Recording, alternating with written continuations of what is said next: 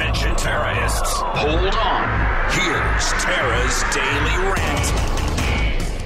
Luc Montagnier was a brilliant man. Won the Nobel Prize in Medicine in 2008. He was the one who figured out AIDS.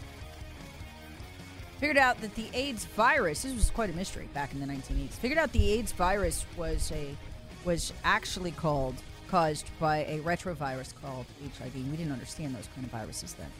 He put them on the map. He was an mRNA expert.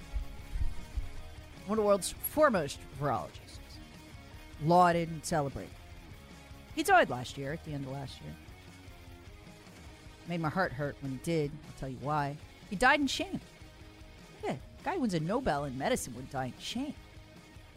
But at the time he died, he had been shamed, mocked, ridiculed, painted as a heretic and a conspiracy theorist, a fool.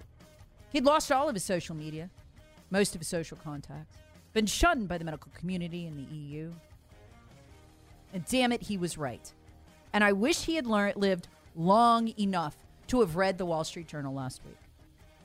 Because what he did was incredibly brave. What he did was warn the world not to take the COVID vaccine. He said it would reorient your immune system so you could fight nothing but the original strain of COVID. Terrorists want it. Hear the Tara Show weekday mornings on 106.3 WORD and the Odyssey app.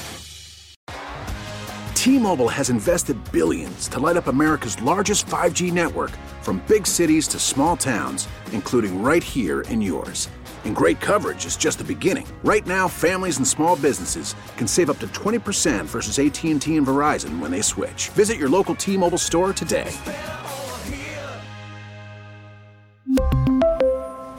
Plan savings with 3 lines of T-Mobile Essentials versus comparable available plans. Plan features and taxes and fees may vary.